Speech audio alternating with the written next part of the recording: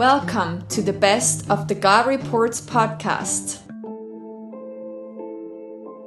I'm your host, Sam, and I'm here today with my beautiful wife, Rebecca. Today, we are going to be listening to an interview by God Reports journalist Mark Ellis with Jane Dobson. We pick up the story when Jane is describing how she had just received some devastating news. One of her dear friends died from a massive, unexpected heart attack at age 67. Jane is heartbroken. On this particular morning, her home was full of weekend guests. Before she had received this bad news about her friend, she had been praying that Jesus would reveal himself in a new way to her house guests. The wind outside had been blowing very hard all day, but at about 2 p.m., it suddenly stopped. Due to the favorable weather change, Jane's husband suggested they go for a ride on their boat. Everyone agreed, and the group of 10 piled in. We pick up the story with Jane sharing what happened next on their boat. Enjoy this raw telephone interview by journalist Mark Ellis with Jane Dobson from 2012.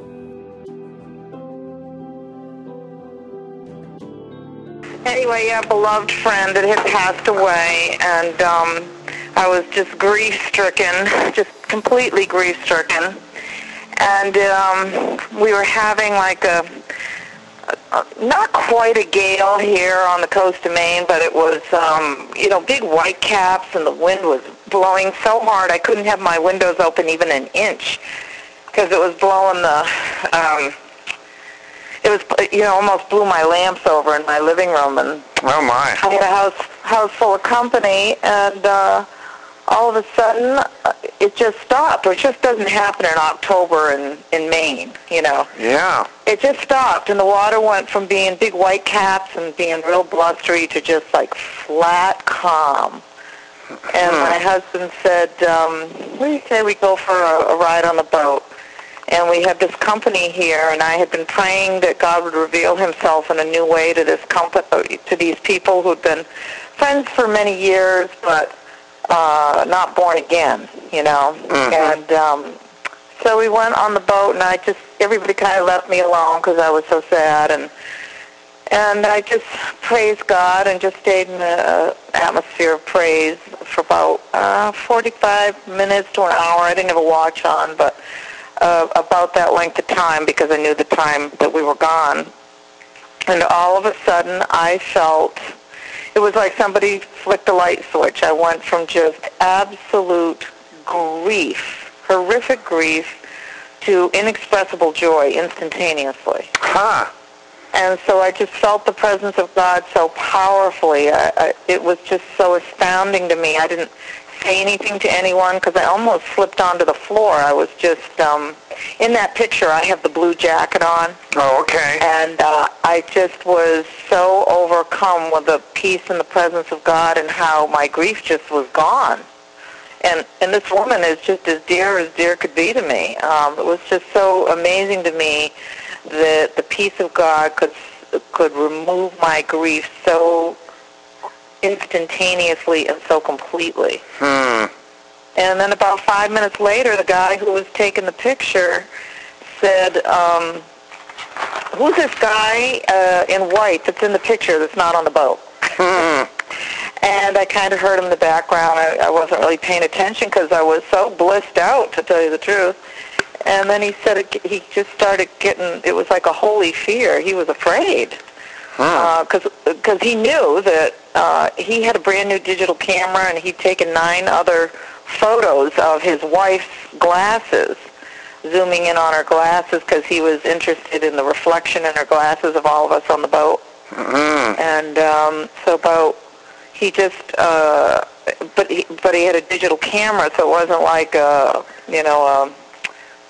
double exposure or anything like that. I mean, he knew that he had taken 9 other pictures. That being was not there, and on the 10th picture that he took, all of a sudden it was there, and he really started freaking out and sounding, fearful. He was, kind of overcome with he knew that that person was not on the boat. He knew it wasn't a flesh and blood person. And he wanted to know who was it. Yeah. And then all of a sudden I kicked into the, all of a sudden I knew what they were talking about. You know, I kind of came back into the world a little bit. And I said, I'll tell you who it is, Michael. It's either Jesus or one of his angels. And I hadn't seen the picture at that point. And I didn't have my glasses on until we got back to the house. And then when I saw it, I was so overcome. But I just knew that it was Jesus, even though I had said Jesus or an angel. I just knew it was Jesus. And then I started, you know, I made up a bunch of pictures, and I just started sharing them with anybody that God told me to share them with. Yeah.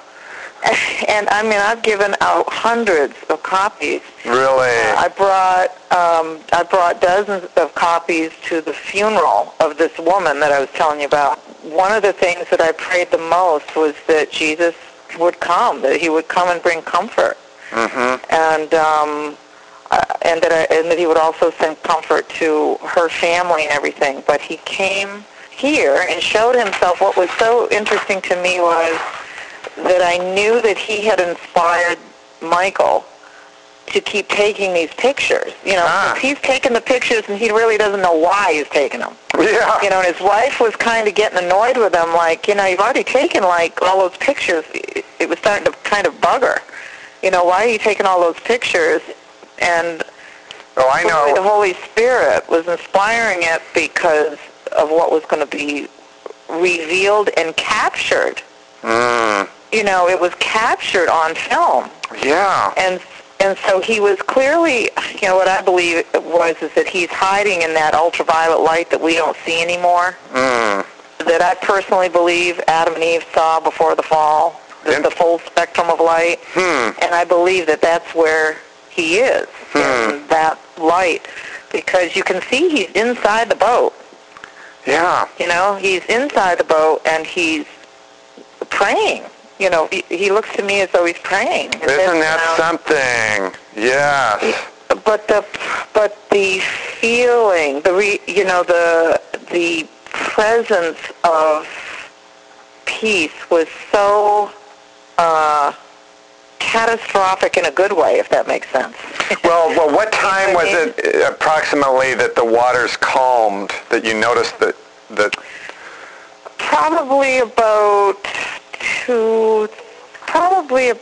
2 o'clock. Okay, so about an hour before you went out. Yeah. Well, we went out right away. Yeah. But I prayed for about 45 minutes to an hour on that whole boat ride. And it was on the way back at the end of the boat ride that this appeared, that he appeared. So then I started praying after this whole encounter. For the most part, God has just told me to, you know, always have pictures on me, and I can be at the veterinary's office or the dry clinic, and if he prompts me to share it with somebody, it's like this amazing evangelizing tool. Yes. I just take it out, and I say, I feel like I'm supposed to show you this, and then I tell them my story, and I tell them it's Jesus. And I've only had a couple people that didn't seem to be willing to believe that. I mean, It's been amazing how people have received it. Yeah. I expected more skepticism, I guess, than I've received. It's just as though people seem to be convicted when they see it. Yeah. And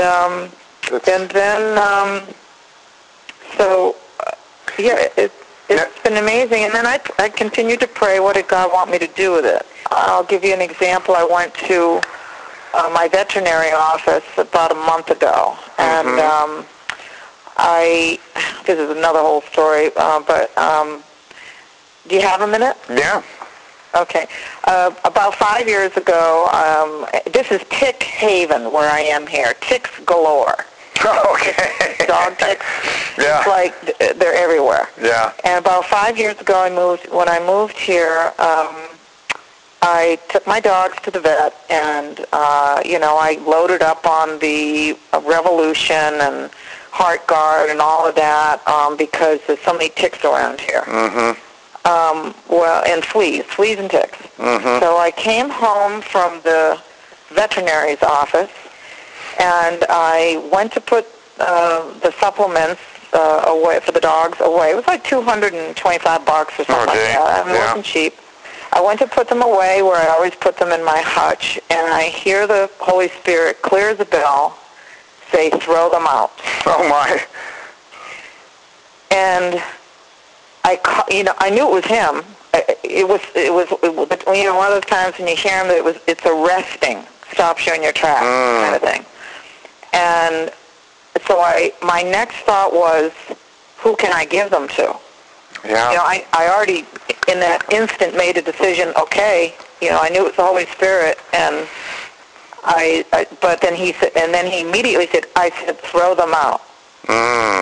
So I threw them out. This is for protection. And this is for protection from fleas and ticks. And my dogs are out in the woods all the time, where there are fleas and ticks and everything everywhere. And trust me when I tell you, I did not want to throw them out. Sure. And so, but I did. I threw them out, and I just happened to be reading Corrie ten Boom's The Hiding Place at the same time. Did you ever read it? I know the story, but I haven't read it. Okay, well, there's a place in there where Corrie ten Boom's sister, Betsy, when Corrie and Betsy get into the first concentration camp that they're in, I think it was the first one, and they try to settle into this flea-infested little tiny area on this pea-soaked, flea-infested hay where they were going to sleep. And Betsy is thanking God for a place to lay their heads down, and she's thanking him for whatever she could find to thank him for, and there wasn't much in the situation. And then all of a sudden she says, thank you, God, even for the ticks, the fleas. Do you remember that? Thank you for the fleas. Oh, my. So you should read it, because it's really good. She says, thank you for the fleas. And Corrie, who's writing the book, says, I knew surely Betsy was wrong to thank God for the ticks. I mean, what earthly good could ticks be used for? And so, but Betsy had learned, praise God, in all things, and thank him if he's allowed it to come into your sphere. Praise him and thank him that he can work all things, even fleas, together for your good. So I just happened to be at the point in the book where, around the time I throw all this flea and tick stuff out, where one day Betsy has a smile on her face, and Corrie, who's writing the book, says, well, you look awfully pleased with yourself. And she said, I am. She said, I overheard the guards talking, and she said, the reason they never come into our barracks is because of the fleas. And what was going on in their barracks was every night Corrie and Betsy had sneaked in a little Bible, and they had Bible study every night in this concentration camp, and the fleas were what kept the guards out so that they could preach the Word of God to these women. Isn't that something? And so that God used even the ticks, fleas, to glorify His name. So I'm at this point in the book when God tells me to throw this stuff away. So anyway, a couple of days later, I go to take my cat to be groomed, and my cat to have a bath, and I go to pick up the cat, and the groomer says to me, oh, Jane, I'm so sorry. She said, your cat has fleas. And I said, what? And my first thought was, I just threw all the way $225 worth of flea tick stuff away. Yeah. And I was upset, and I got out into the car, and she said, you're going to have to go home, and you're going to have to, have your car bombed, and you're going to have people come in and do this and that with the house and all. And I knew the drill, because I've been through it before with fleas, what's involved in trying to get rid of them. So I got in the car, and I just caught my breath, and I just remembered Betsy ten Boom saying, thank you, God, for the fleas. So I said, thank you, God, for the fleas. And I just surrendered it to him. I said, you know what, Lord? You told me to throw that stuff away. That must mean you're going to protect me from them. That's 5 years ago. My dogs have never had fleas. Wow. Had ticks since.